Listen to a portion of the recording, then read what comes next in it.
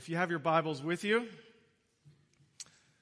and I hope you do, if you could go ahead and turn them to Ezra chapter 7, that'd be great. For the sake of our guests, my name is Patton. I have the joy of serving alongside of my friend Jeremy as one of the pastors here at Grace, and I just want to add my welcome to his.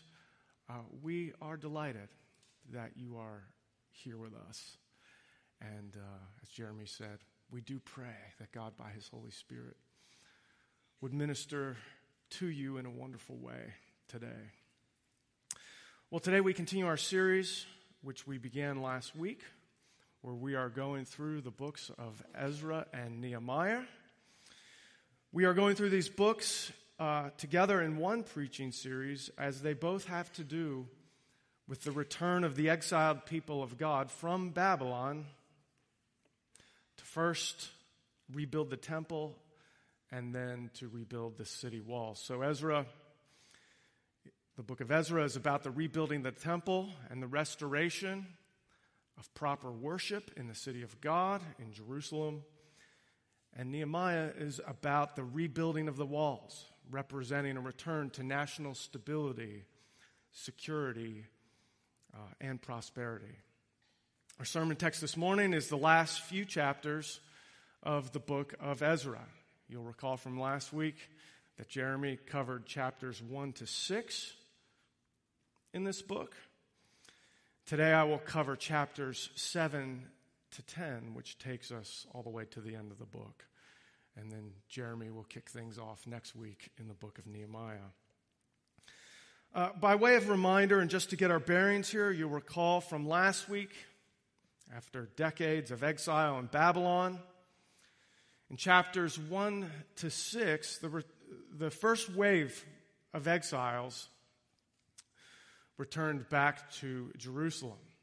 And under the excellent leadership of Zerubbabel and encouraged by the prophets Zechariah and Haggai, the returned exiles overcame a great deal of opposition, and they successfully rebuilt the temple. That was last week's sermon, and it was chapters 1 to 6. Chapter 7, which marks the beginning of our text today, is a key transition point in the book. Chronologically, there's a significant time gap between chapters 5 and 6 of about roughly 60 years. By the way, many believe that it was in this gap, in between 6 and 7.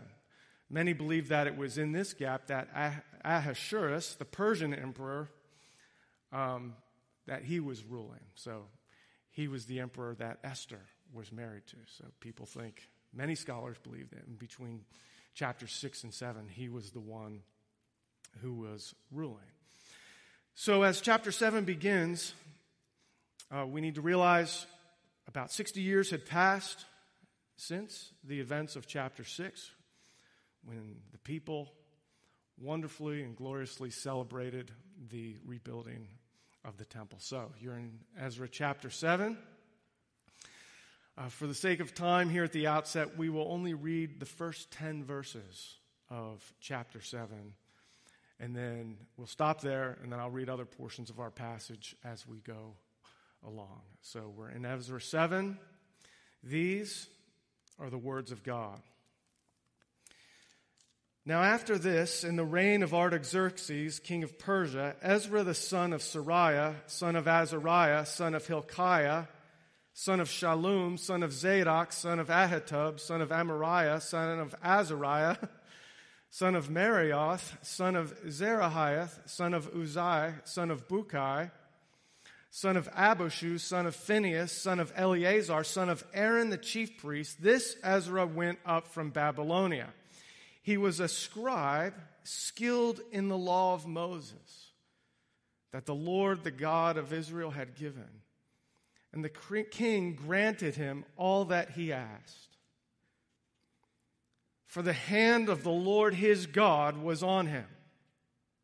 And there went up also to Jerusalem in the 7th year of Artaxerxes the king some of the people of Israel, and some of the priests and Levites, the singers and gatekeepers and the temple servants.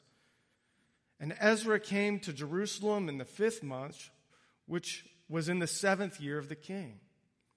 For on the 1st day of the 1st month, he began to go up from Babylonia. And on the 1st day of the 5th month, he came to Jerusalem. For the good hand of his God was on him.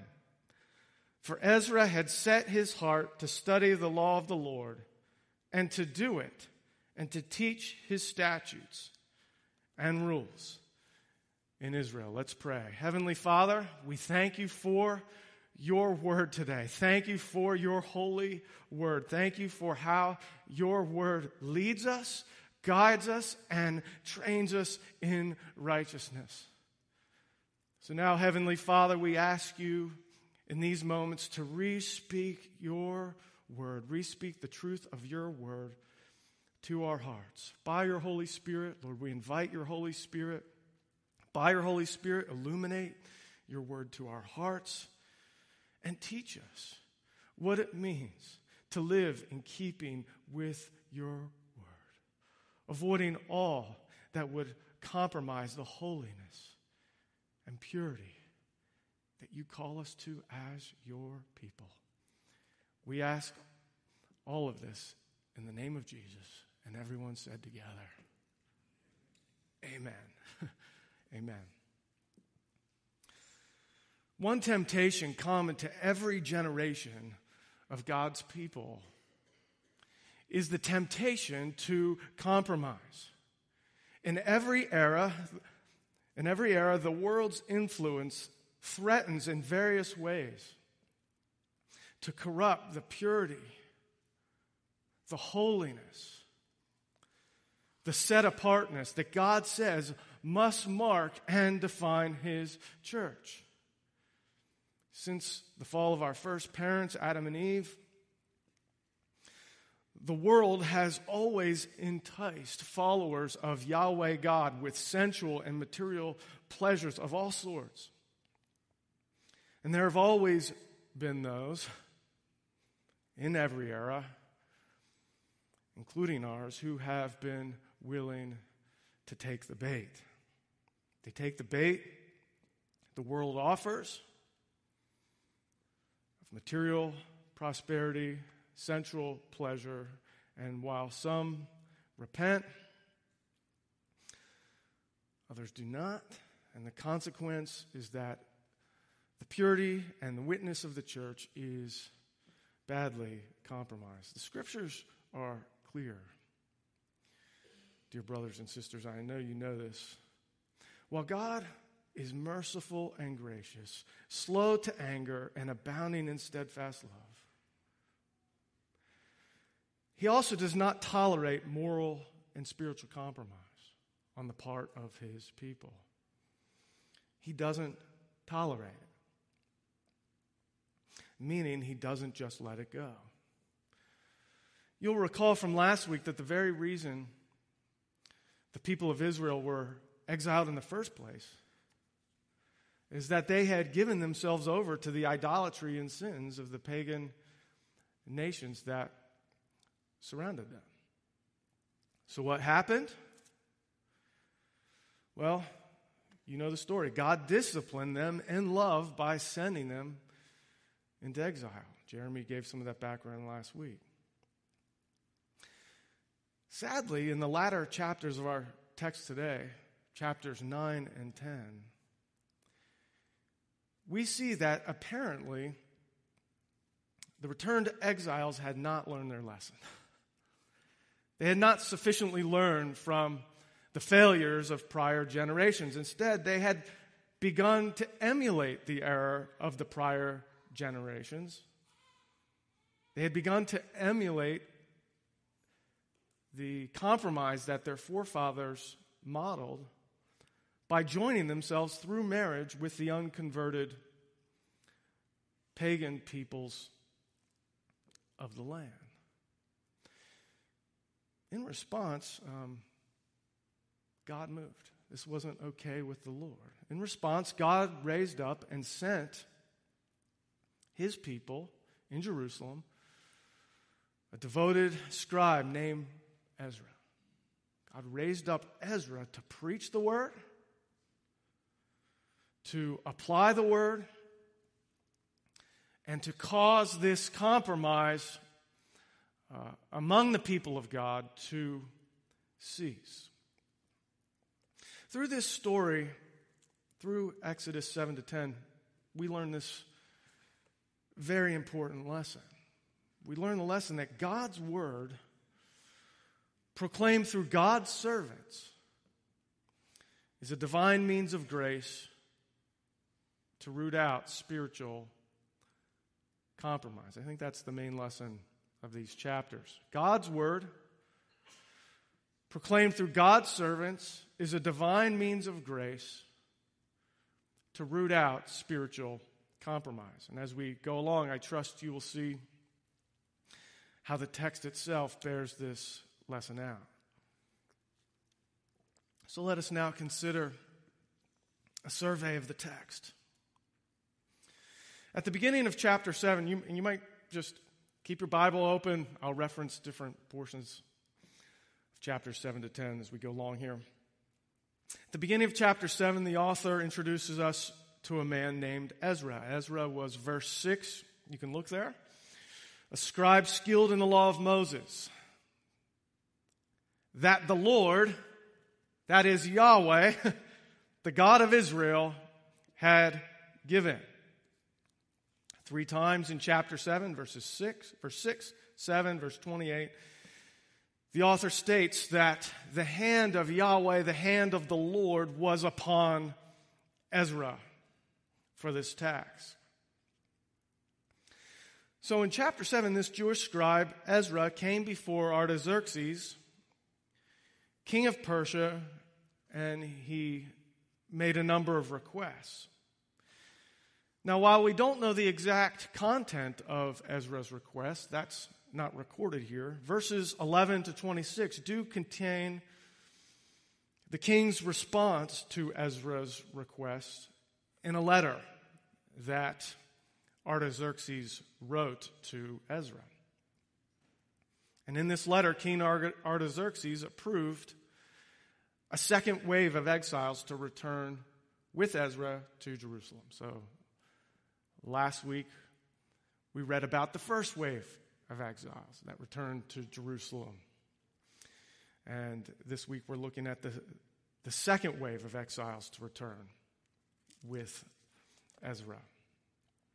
So King Artaxerxes, writes this letter, he proves this second wave of exiles to return. He also commissioned Ezra to oversee the delivery of a substantial offering that the king himself and his associates had given in order to purchase animal sacrifices and to beautify the temple. Artaxerxes said essentially in verse 20, and this is my summary, you've got a blank check, Ezra. This really is remarkable. You've got a blank check to do whatever you need to do to seek to restore the temple to its former glory under Solomon. So you have a blank check, and if the money I've given you isn't enough, well, take whatever you need out of the king's treasury to cover the cost of whatever is needed. Remarkable, and we saw this last week, how God is moving upon pagan kings to donate to the cause of the advance of God's kingdom. Artaxerxes said in verse 23, whatever is decreed by the God of heaven, let it be done in full for the house of the God of heaven. Then in verse 25, King Artaxerxes instructed Ezra to put in place when he returned civil magistrates and judges who would make judgments in keeping with the law of God. So go back there, Ezra, and make sure the law of God is being taught and applied. In verse 26, the king commanded Ezra to teach God's law, God's word, and to punish those who refuse to obey God's law. Verse 27 then records Ezra's response to this letter, which is nothing less than praise to God for putting it on the king's heart to do this. As I just mentioned, this really is staggering. We shouldn't miss this. This is a move of God upon the heart of the king.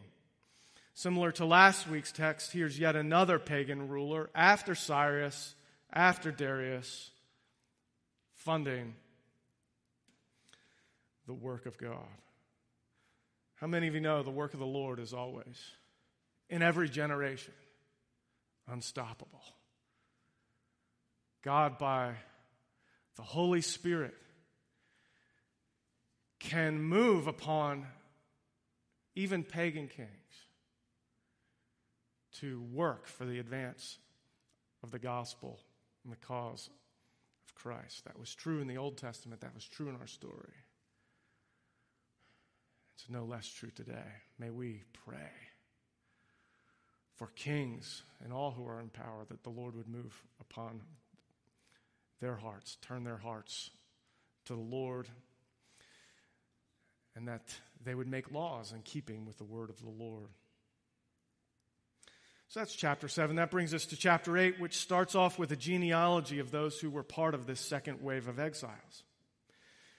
In verses 14 to 20, just moving along, Ezra realizes there were no Levites who had joined the group, which meant no pastors, no one from this wave of exiles to minister full-time in the temple. That was the job of the Levites, you'll recall, from the Pentateuch earlier in the Old Testament. So he recruited more Levites to go. Then in verses 21 to 23, Ezra led in a time of prayer and fasting for the journey. This was a scary journey. The exiles were taking a ton of gold and valuable goods to Jerusalem, so they would be easy targets to be ambushed and attacked. There were women and children on this journey. So you can imagine the fear that Ezra would have felt, and the others with him, as they made their way, the long trek from Babylon to Jerusalem. So what did Ezra do? He led the people to fast and pray, and wonderfully God answered their prayer, and they made it to Jerusalem safely. Verses 21 to 23, really a whole sermon could be given on that, serve as a clarion call to faith-filled prayer. You remember Jesus said, ask and it will be given to you, seeking you will find, knock and it will be open to you. For everyone who asks receives, and the one who seeks finds, and the one who knocks, it will be opened. While God does not always answer prayer in the way we hope or expect, all of Scripture is clear. Our God does delight to answer our faith-filled prayers. So may we be a people, even as Jeremy talked about moments ago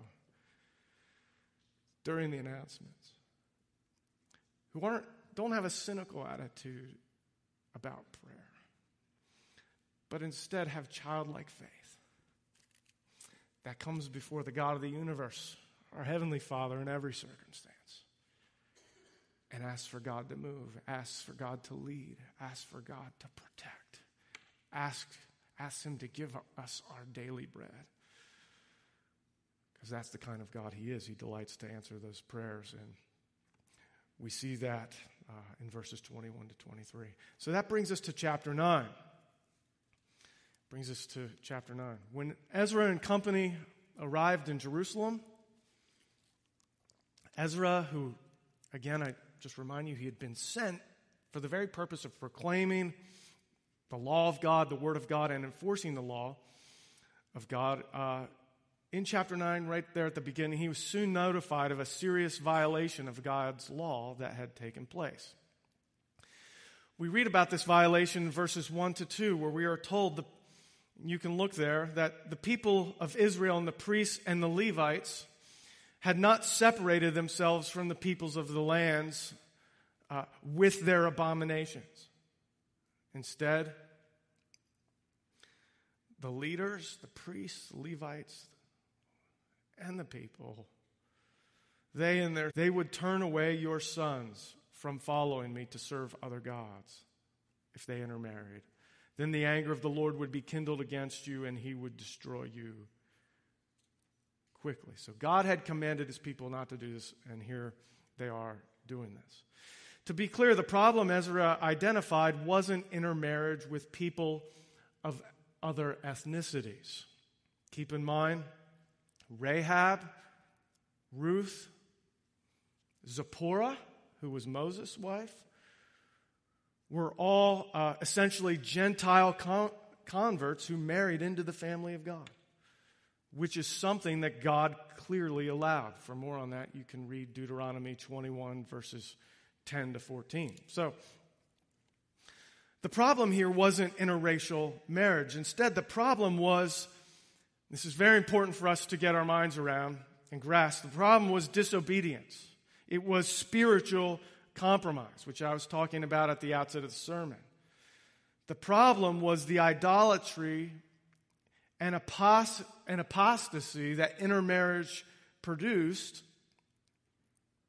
in that generation and in successive generations as children and grandchildren were born to these unions. So upon hearing this news, we see in verse 3, Ezra tore his garment and his cloak. He fasted and prayed, and then he leads in a prayer of confession and repentance. And in this prayer, if you read it, and we will a little bit later read some of it, you see that Ezra not only prays, he preaches through prayer. Pastors sometimes do that. It's a lengthy prayer. He's praying, but he's not just praying, he's preaching, he's instructing, and he's modeling the repentance that he wants the people to walk in. Then in chapter 10, those men who committed this sin, who married these pagan women, confessed their sin to the Lord. But they not only confessed their sin, they also repented of it. They repented of it by divorcing their pagan wives. Now, there is understandably no small amount of debate and discussion about the validity of what happened here. Chapters 9 and 10 are a little bit confusing, and they raise a number of questions. The main question is, was this right and good and lawful, what these men did by divorcing these pagan women, or was this an example of sinful and overzealous repentance? So was this good, or was this sinful, extreme zeal gone bad? Here's my take. And this isn't the only take on this, so I'll just say that there are several legitimate interpretations of this passage, but they can't all be right, and I was assigned to preach this passage this morning, so I'm going to give you my take on it. Personally, I lean towards the interpretation that says what happened here was actually lawful, that these were biblical divorces, meaning adultery, likely unrepentant adultery, was involved. I say this because chapter 9, verse 1 and chapter 9, verse 14 strongly indicate that these women were involved in the abominations of the land. That was the problem with intermarriage in the first place. It wasn't that these women weren't godly. They were people of the land. And the text seems to clearly indicate, from my perspective, that they were involved in the abominations of the land.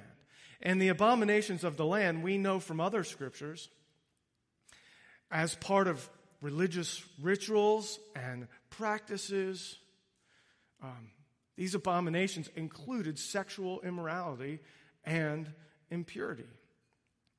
Furthermore, chapter 10, verse 3 shows that these men who were repenting, they were seeking to obey God's law in divorcing their wives. And Ezra himself, an expert in the law of God, a man who had set himself to understand and apply the law of God, seems to condone the resolution to divorce these women that we see in chapter 10, verse 5. So there is no hint. If you read the text, and from my perspective, there's no hint in the passage itself that God disapproved of this resolution. And I find that persuasive.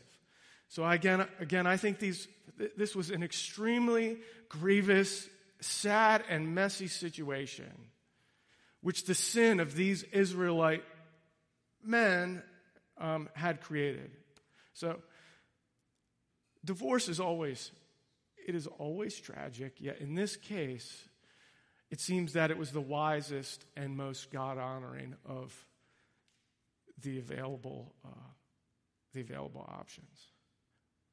It's sad because you see that the text says that children were involved, and it's not exactly clear. The text doesn't tell us what happened to them, though I think it's safe to assume that provision and care was made for these children by these men who were, because again, their desire was to walk according to God's law, and they were seeking to repent from having not done that.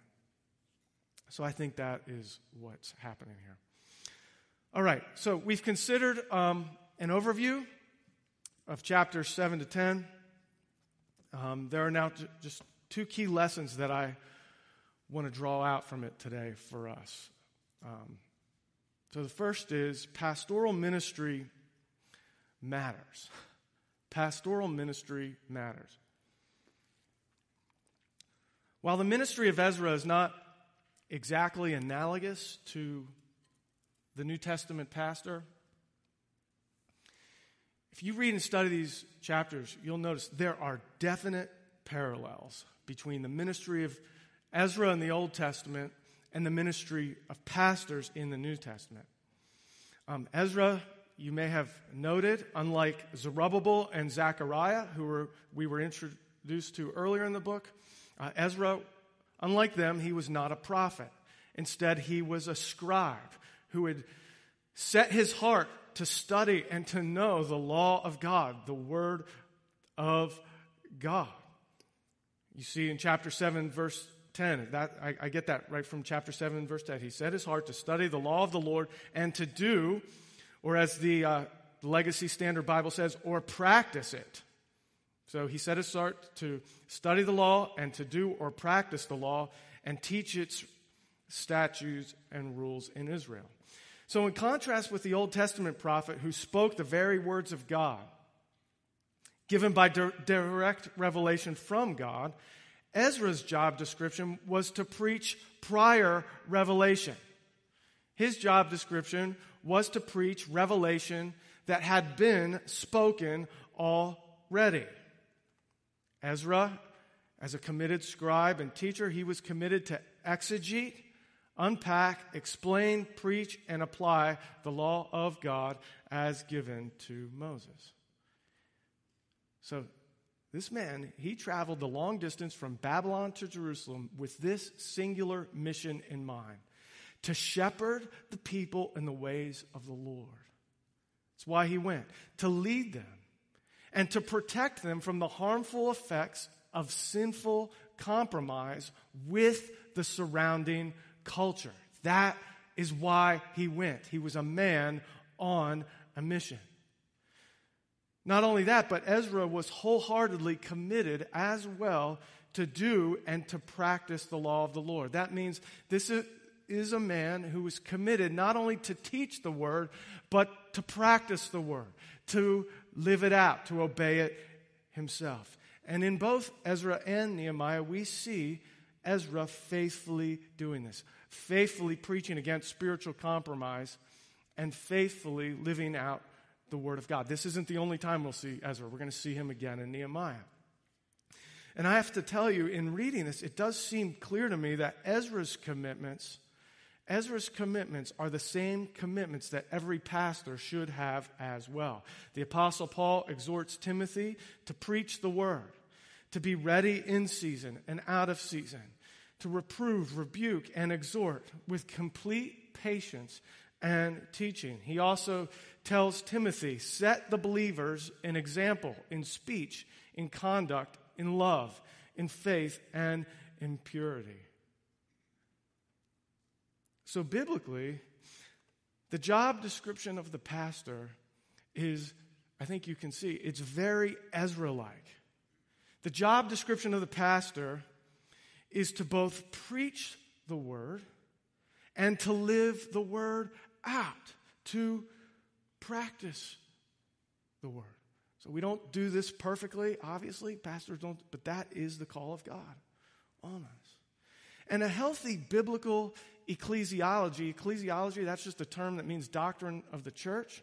A healthy biblical ecclesiology or doctrine of the church, it emphasizes that this is what pastors are called to do. And I mentioned this morning as we're looking at this text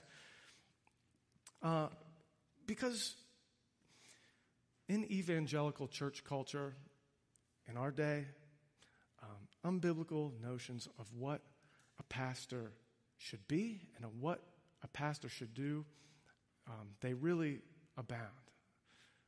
It's my observation that, and not just mine, others as well, other leaders that I respect, that evangelical church culture as a whole doesn't really grasp what the job description of a pastor is. Pastor as therapist, pastor as church growth expert, pastor as my best friend, pastor as CEO, and other similar ideas, they easily and inadvertently take root in local church communities. I do think it's unintentional. The sad reality is when pastors and congregations embrace such notions, when pastors and congregations embrace such notions, the result is pastors then strive to meet unbiblical expectations. And consequently, they neglect their primary biblical call. And sadly, what happens when pastors neglect their biblical call? The church suffers. To put this simply, a biblically informed church member is someone who reads the books of Ezra and Nehemiah, and they say, I want a pastor, or I want pastors who emulate Ezra. I want pastors who faithfully minister the word. That's what we're looking for pastors to do.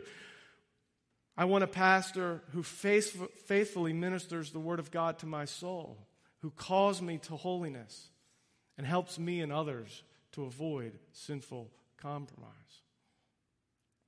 The positive side of this equation is that when pastors do fulfill their call to proclaim God's word, and the people respond with humility and joy and with repentance as necessary, well, then that is a healthy church, and that brings great glory to God and is a powerful witness to the world around us. A healthy church, brothers and sisters, is a place where people gather around the word on the Lord's Day, every Lord's Day, eager to hear, eager to apply, eager to obey, eager to repent where necessary. And that's where I want to thank you, Grace Community Church, on behalf of our team, for being this kind of church, this kind of congregation. You do come here on Sunday mornings, eager to hear not a mere message or talk, or to be entertained, or to hear good stories. But you come to this church on Sunday morning, week after week, to hear the living God speak to you, to challenge you, to encourage you, to correct you. You come here for an encounter with the living God through His Word, and it is a blessing for us. It is a blessing for us to pastor you, to pastor people like that.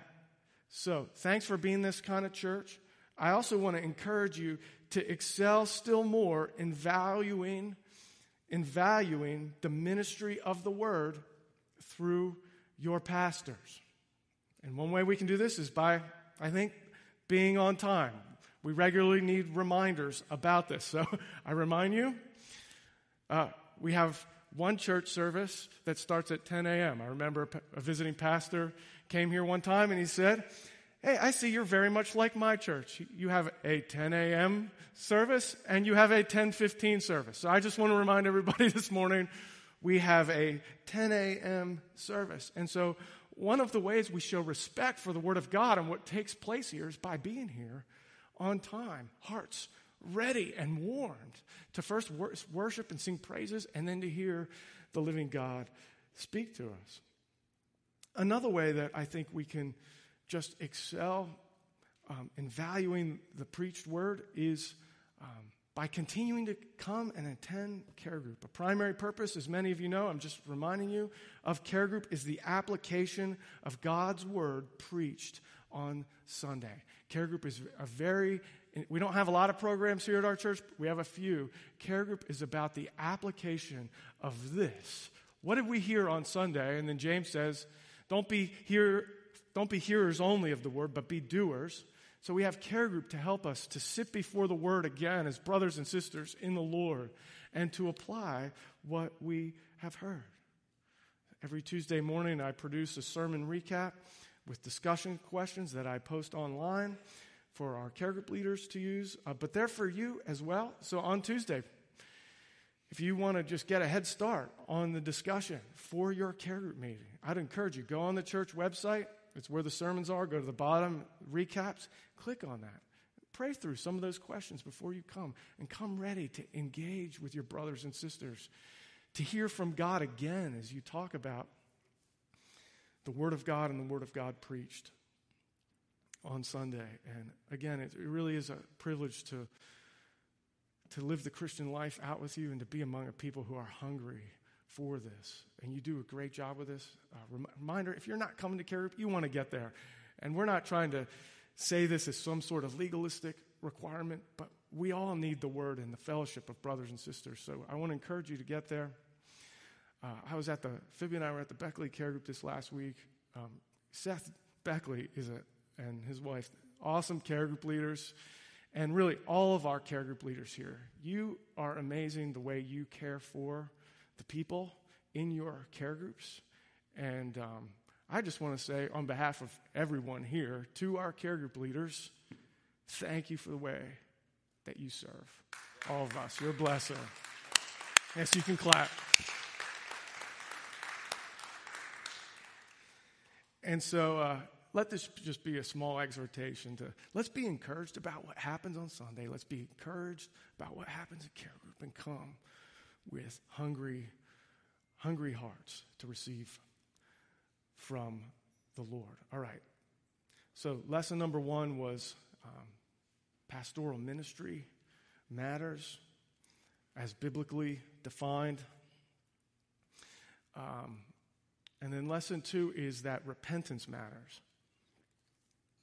Repentance matters. In chapter 9, upon hearing the news of the unfaithfulness of the people in this matter of intermarriage, we saw that Ezra's heart was just filled with grief and sorrow. In chapter 9, verse 3, you can glance down there. He says, as soon as I heard this, I tore my garment and my cloak and pulled hair from my head and beard and sat appalled. He didn't even commit these sins, but he's just so grieved by what he sees. Then in the hearing of many, he prayed a prayer of deep sorrow and lament.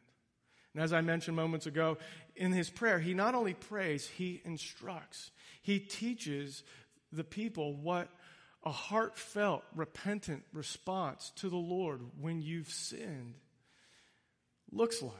And I just want to read part of that prayer to you. So Ezra 9, look down at your scriptures in verse 10, and I'm going to read to the end of 15. And this is Ezra's prayer. And now, O our God, what shall we say after this? For we have forsaken your commandments, which you commanded by your servants, the prophets, saying, the land that you are entering to take possession of it is a land impure, with the impurity of the peoples of the lands, with their abominations that have filled it from the end to end with their uncleanliness. Therefore, do not give your daughters to their sons, neither take their daughters for your sons, and never seek their peace or prosperity, that you may be strong and eat the good of the land, and leave it for an inheritance to your children forever. And after all that has come upon us for our evil deeds and for our great guilt, seeing that you, our God, have punished us less than our iniquities have deserved. Note how Ezra is noting the grace of God. You've punished us less than our iniquities deserve, and have given us such a remnant as this. Shall we break your commandments again? You see his brokenheartedness? Like, we're doing this again? Shall we break your commandments again and intermarry with the peoples who practice, note again, these abominations, who practice, intermarry with the people who practice these abominations? Would you not be angry with us until you consumed us? That would be right. We deserve hell, right, brothers and sisters? We have not received according to what our sins have deserved. Would you not be angry with us until you consumed us, so that there should be no remnant nor any to escape? O Lord, the God of Israel, you are just, for we are left a remnant that has escaped as it is today. Behold, we are before you in our guilt, for none can stand before you because of this. So that's Ezra praying a prayer of confession. He's also, again, trying to lead the people in a spirit of repentance, showing them what they need to do. Following this prayer, Shechaniah, perhaps one of the men who had sinned by marrying a pagan woman, laments in chapter 10, verse 2, we have broken faith with our God and have married foreign women from the peoples of the land. Note, that is exactly what spiritual compromise is. Okay? That is exactly what compromising with sin is. It is breaking faith with the Lord. By marrying these unconverted, pagan, idol-worshiping women, these men were welcoming the world, hostile to God, right into their homes. It's compromise. They were doing exactly what Solomon did in marrying, how many? I can't remember. How many hundreds of foreign women? And how did that go for Solomon? It didn't go too well, did it, for him? Solomon walked away from the Lord. He led the people of Israel into idol worship. Eventually, the kingdom was split in two. The northern kingdom was conquered by the Assyrians, totally idolatrous people in the northern kingdom. The southern kingdom hung on for a little bit longer. And then what happens? Babylon comes. The Babylonian Empire comes. The city is crushed. The walls are torn down. The temple is destroyed. How did it go for Solomon, his marrying of the foreign women? Not too well. And that's because syncretism never works. It never works. That is, blending faith in the one true God with idolatry never works. The people of God from every generation have tried it, and it never works. Syncretism never works. Compromise never works because it ruins the purity and testimony and witness of the people of God, which the world loves. But God is not okay with it. God is not okay with it. The world constantly wants to bait the church into compromise so that they don't have to deal with the conviction that comes from seeing a holy people. Do you realize that? Darkness loves darkness. Darkness doesn't want the light. So what is the dark world around us, the pagan world around us that is hostile to God, want with regards to the church? The world hostile to God wants us to be like them. Because when the world around us looks in and they see purity and holiness and righteousness among the people of God, well, that's convicting. And that says something's wrong with them. And they need to repent of their sins and turn to the living God. So the world is trying constantly to bait the church into compromise. And God, mainly through the preaching of the Word,